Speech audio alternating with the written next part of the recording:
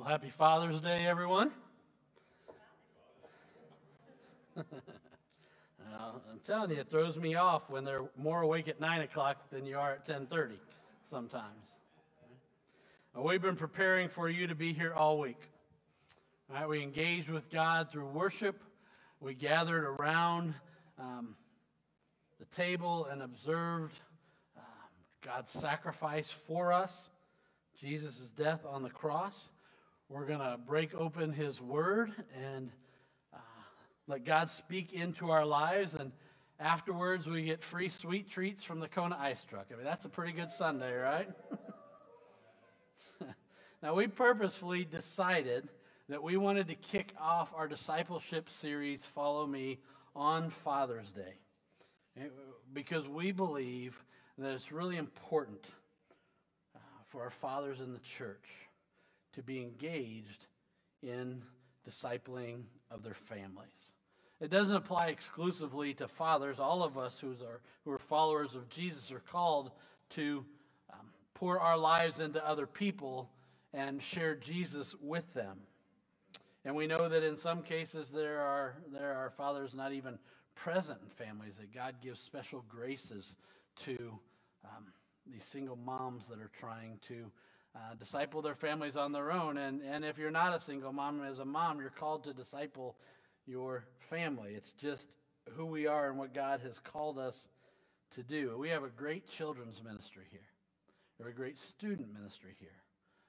But our children's ministry workers and our student ministry workers are not called to be the primary disciplers of their families. Okay, we as fathers and mothers and grandparents, we're called to that role. And there are aunts and uncles and many of us that are grandparents who are playing significant roles of influence in our families. And we are disciplers or discipling our families. That said, hey, dads, listen up today. It's really important for dads to get this message about what God calls you to as a leader of your family. Turn your Bibles to Deuteronomy chapter 6. Okay, Deuteronomy is the fifth book in the Old Testament. I was writing out my notes and I was reading them earlier. I wrote that it's the sixth book. I have no idea why I wrote that. Okay, it's the fifth book. It's the end of what we call the Torah or the law. And as Moses is going to deliver these particular words that we're talking about here, we're going to talk today about what it looks like to disciple, okay? To teach, to model, to speak into and influence the lives of the people around us in a way that honors God by the intentional words we speak and by the way we live. There's a parents' meeting going on in a church, and there was this big discussion around this question. How early in a child's life should one begin to influence them for God? I love the comment of the grandparent who was visiting who said this: I began with my first child 20 years before she was born by giving myself to Jesus Christ. It is hard to share Jesus with someone else if you first don't have that relationship with him. And here in Deuteronomy chapter 6, Moses has gathered all the people, the nation of Israel. They're at the end of the 40 years of wandering in the wilderness. Okay? They are about to embark on crossing the Jordan and going into the promised land. Moses wrote the book of Deuteronomy, the last book that he wrote. If you go to the end of the book, you realize Moses is going to die. Joshua is going to become the new leader. He's going to take the people across the Jordan. He's going to lead them through the promised land into this conquest that they are on. But before Moses dies, he gives them this Deuteronomy, the second law. That's what it means. Their parents and their grandparents, they received the first law. Remember when Moses went up on Mount Sinai, received the law from God, and he came down and his face was all aglow? The parents and the grandparents, they would have seen that. In fact, some of these people might have seen that as a child. But now here we are. The parents and the grandparents have died in the wilderness. Okay? The children and the grandchildren are now the adults. They're getting ready to walk across the Jordan as God's going to part the waters. They're getting ready to see some miracles of their own, but some of them had already seen that God had freed their parents and their grandparents and them from slavery in Egypt. Some of them would have seen Moses' face when he came down from Sinai. Some of them would have actually walked across the dry floor of the Red Sea when God opened it up. They would have watched as God led them in a cloud by day, in a fire by night. They would have watched as God fed them in the wilderness. And now, Moses is going to say, if it's going to go well with you, if you don't repeat the sins of your fathers and your grandfathers, your parents and your grandparents, pay attention. Listen to these words and put them into practice. Much like Jesus taught us in Matthew chapter 7 that we looked at last week. Listen to the words and put them into practice. Now, when Moses begins to teach the nation here in Deuteronomy 6, he's going to make sure as they're leading their families that they first of all stock the warehouse. Okay? Now, you're not going to read those words in Deuteronomy chapter 6. All right? That concept comes from a few years ago, some parenting trainers that did a good job teaching about how do you instill moral values in the lives of your kids. They weren't always real practical, okay, sometimes way too legalistic for our taste. Nonetheless, they talked about our needs as parents to stock the moral warehouse of our kids' minds and hearts with the Word of God, to not only teach them how to live, but why we live the way we do, why we obey what God tells us to do, why that's best, and to live that way. Moses is going to do this starting in verse 1. He said, "These are the commands, decrees, and laws that the Lord your God directed me to teach you to observe in the land that you are going to cross the Jordan to possess, so that you, your children, and their children after them may fear the Lord your God as long as you live, by keeping all his decrees and commands that I give you, and so that you may enjoy long life. Hear, Israel, and be careful to obey, so that it may go well with you, and that you may increase greatly in the land flowing with milk and honey, just as the Lord, the God of your ancestors, promised you." Now, this book of Deuteronomy is not just full of all the what we might think of as the big commands of Scripture. It also contains all of the moral and the civil and the legal and the ceremonial commands regarding how they were to live as a nation, as God's people. And Moses tells them that when you follow these commands, these decrees, and these laws, you do that so that, did you catch the so that's in these verses? So that you, your children, and their children after them may fear the Lord your God. Think obedience, think honor, think respect when you read that. So that, he says, you may enjoy long life, so that it may go well with you, and so that you may increase greatly in the land flowing with milk and honey. These so that's, they represented Moses' hope that these things would happen. And certainly they represented God's hope that these things would happen. But don't they also just represent the hope of every father and every mother who would have been heading into the promised land who is living in our land today, right? While living out God's promises and his principles, it's not simple. Moses' equation was pretty easy to understand.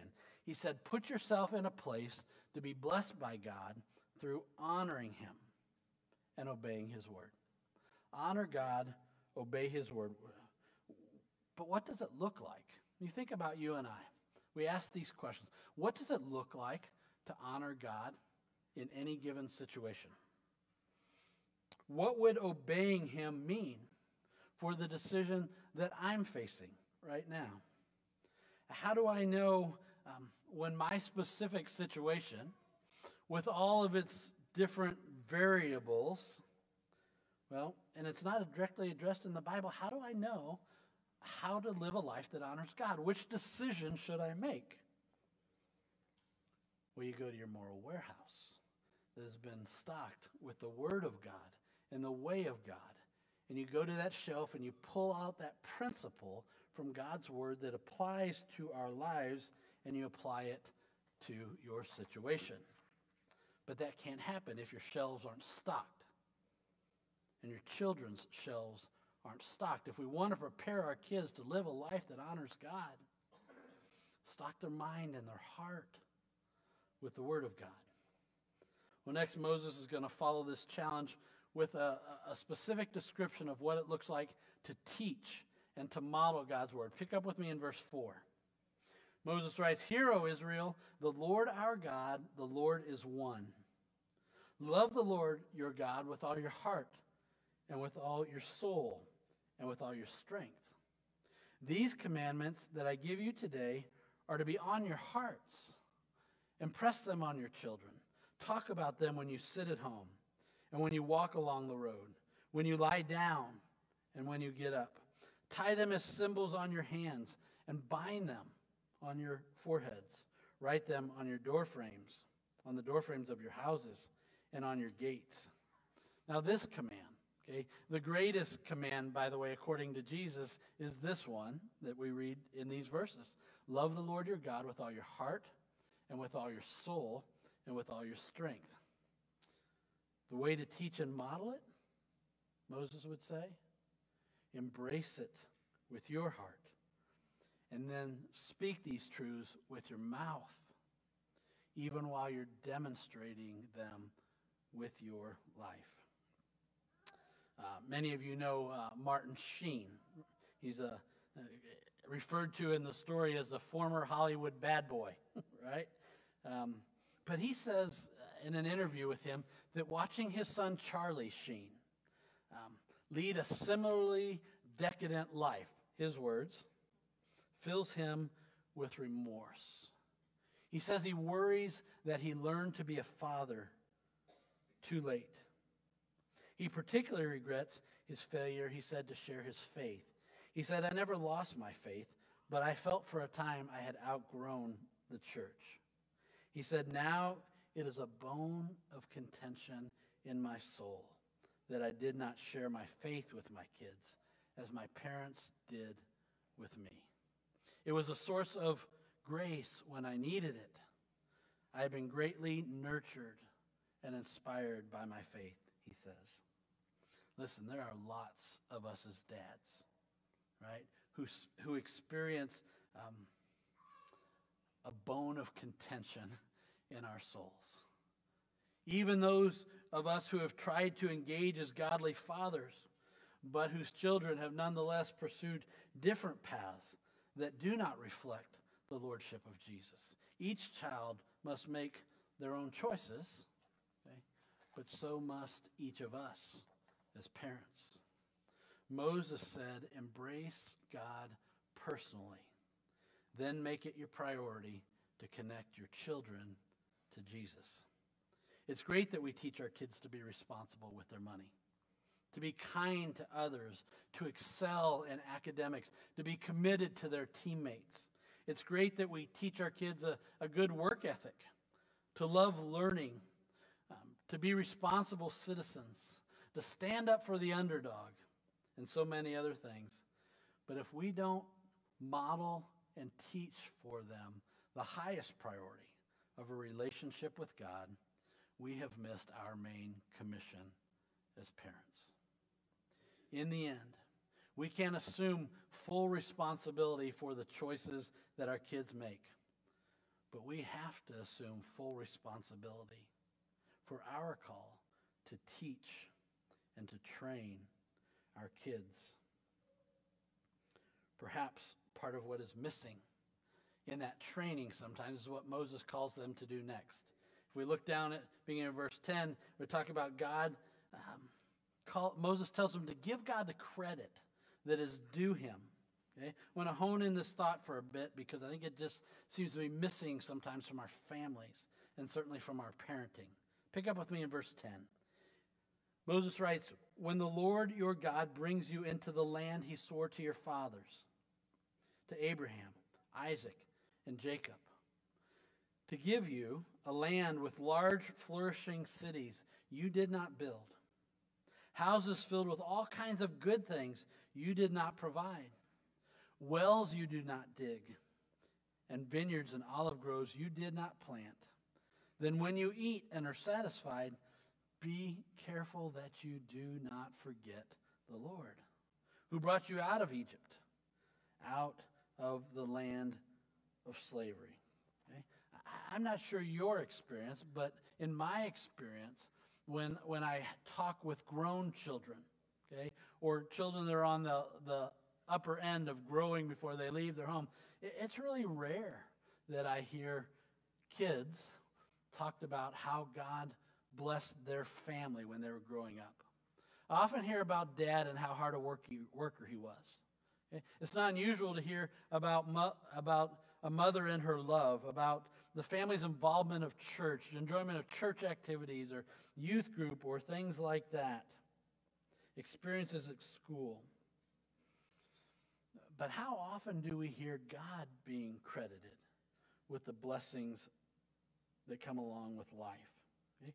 Maybe it's because a child, and maybe it's because a parent assumes that it's all because of their own effort. Maybe it's just that God's involvement is taken for granted. Or could it be that we as parents just fail to trace the hand of God in our family's life, and as a result, our kids don't see that God has been at work in us all along?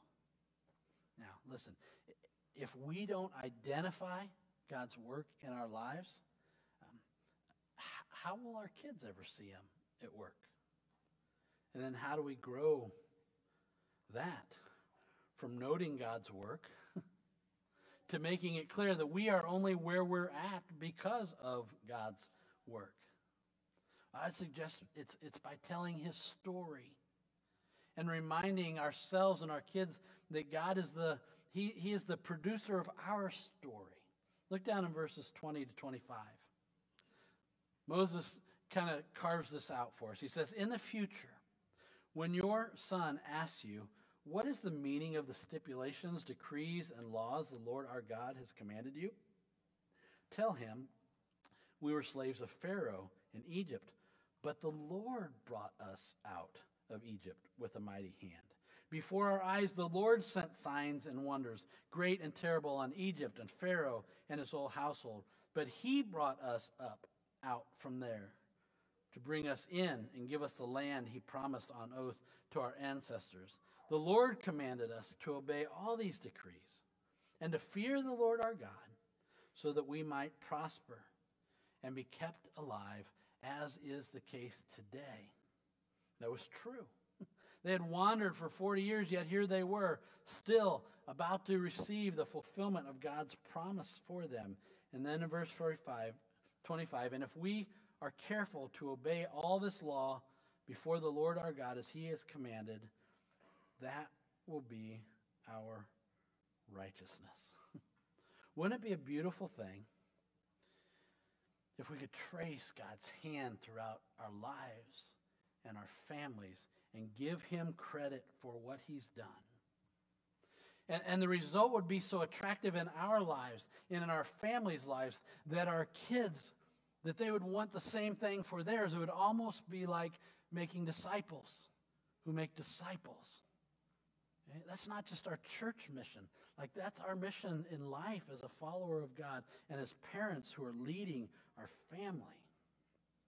Be alert to the working of God in your life. Be alert to the working of God in your family. Wilbur Nelson tells a story. He said, I grew up in a church that was, in a family that was very committed to church. He said, my dad was the lead elder for many years. He said, one time the church held a series of evangelistic meetings. And so the evangelist on one of those nights called for everybody who was a follower of Jesus to come forward at the invitation, and everyone who wanted to follow Jesus to come forward at the invitation. He said, my dad got right up out of the chair and he came down that aisle. He said, and I felt God's call on my life at 11 years old. And I got up and I came down that aisle. And my dad got to the end of that aisle and he turned around and he saw me. He said, you go back. You're too young. He said, here I sit at age 33, now coming back to God. He said, gone are 22 years of serving God. Gone are 22 years of growth. Because my father looked at me when I was pursuing God and said, no, go back. You're too young. Listen, dads, parents, but dads, be a bridge to your kids to connect to God. Don't block them. You choose to bridge or to block by what you do about filling their moral warehouse. Okay? You either bridge them to God or block them from Him by whether or not you model and teach what it looks like to live for God, whether you give credit to God for all the things that He's done in your life and your family, by how you respond to them, your kids, moving in God's direction. Right? And yet there's no guarantee regarding the choices that your kids are going to make. You might try to disciple them and do everything right, and they might ultimately make a different choice. But you can control yourself. And we should control ourselves, and Moses talks about that. And he says, listen, but as for you, like you as an individual person who has a relationship with God yourself, be consistent and stay engaged. Look down back at verse 19 or verse 13, that part we left out. He says, fear the Lord your God, serve Him only, and take your oaths in His name. Do not follow other gods, the gods of the peoples around you. For the Lord your God, who is among you, is a jealous God, and His anger will burn against you, and He will destroy you from the face of the land. Do not put the Lord your God to the test as you did at Massah. Be sure to keep the commands of the Lord your God and the stipulations and the decrees He has given you. Do what is right and good in the Lord's sight, so that it may go well with you, and you may go in and take over the good land the Lord promised on oath to your ancestors, thrusting out all your enemies before you, as the Lord God said. Now, Moses says, fear God, right? Serve Him only. Keep the commands. Do what is right and good in God's sight. Like, that's our foundational part for you and I. That's our choice, that we live in relationship with God, committed, consistent, and engaged. Tim Hansel wrote a book, is probably 30 years ago or more now, called When I Relax, I Feel Guilty. Okay? In that book, he writes some insights about what he thinks most people want from God. And this is what he writes. He said, I would like to buy $3 worth of God, please.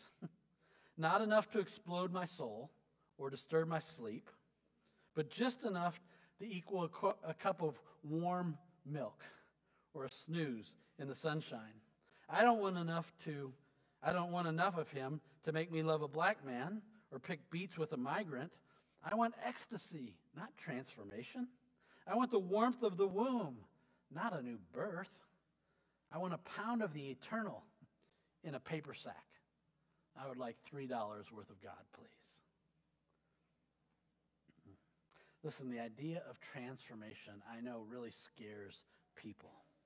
That's because we know that such a radical change would make part of our lives quite uncomfortable. We realize that with transformation comes a major overhaul of our lives and of our priorities.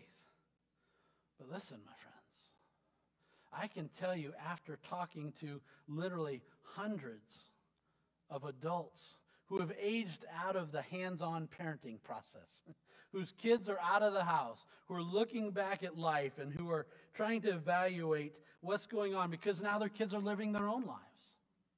And their kids are making their own choices. And their influence is quite a bit different. And they're reaping the fruit of the choices that they made during their parenting years. And listen to me. Okay? They would all tell you, regret is a much heavier burden than transformation. You think it's difficult to change your life.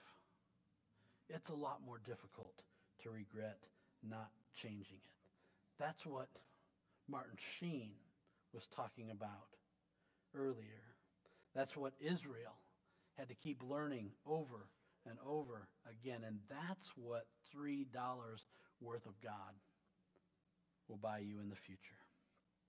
Listen, who is raising your children spiritually? Who is stocking your moral warehouse, teaching them the scriptures, modeling a godly life for them, tracing God's hand throughout the life of your family and giving him credit for this work? Are you engaged? Do you need to get right with God or commit anew to discipling your family? Do you need to model for your family what a fresh start actually looks like? I'm going to pray, and then we're going to sing. And when the service is over, we'd love to talk to you about what that might look like in your life if you want a fresh start. We can't change what's happened to this day, but we can certainly change what happens from this day. Right? Let's pray together. Father, you are the author of the abundant life. You have given all we need for life and godliness. And Lord, there are times we've heard you and shrunk back. There are times we've heard you and embraced it. Lord, some I know right now are hearing you and are living their best version of their life in you. And the fruit is evident in their families and in their lives. Lord, Father's Day stirs lots of pots, lots of emotions, lots of struggles, and lots of victories, Lord. But may they all lead us to become our best version of who you called us to be. As a person, as a parent, whatever role you've called us to, Lord, may we be yours completely. We pray in Jesus' name.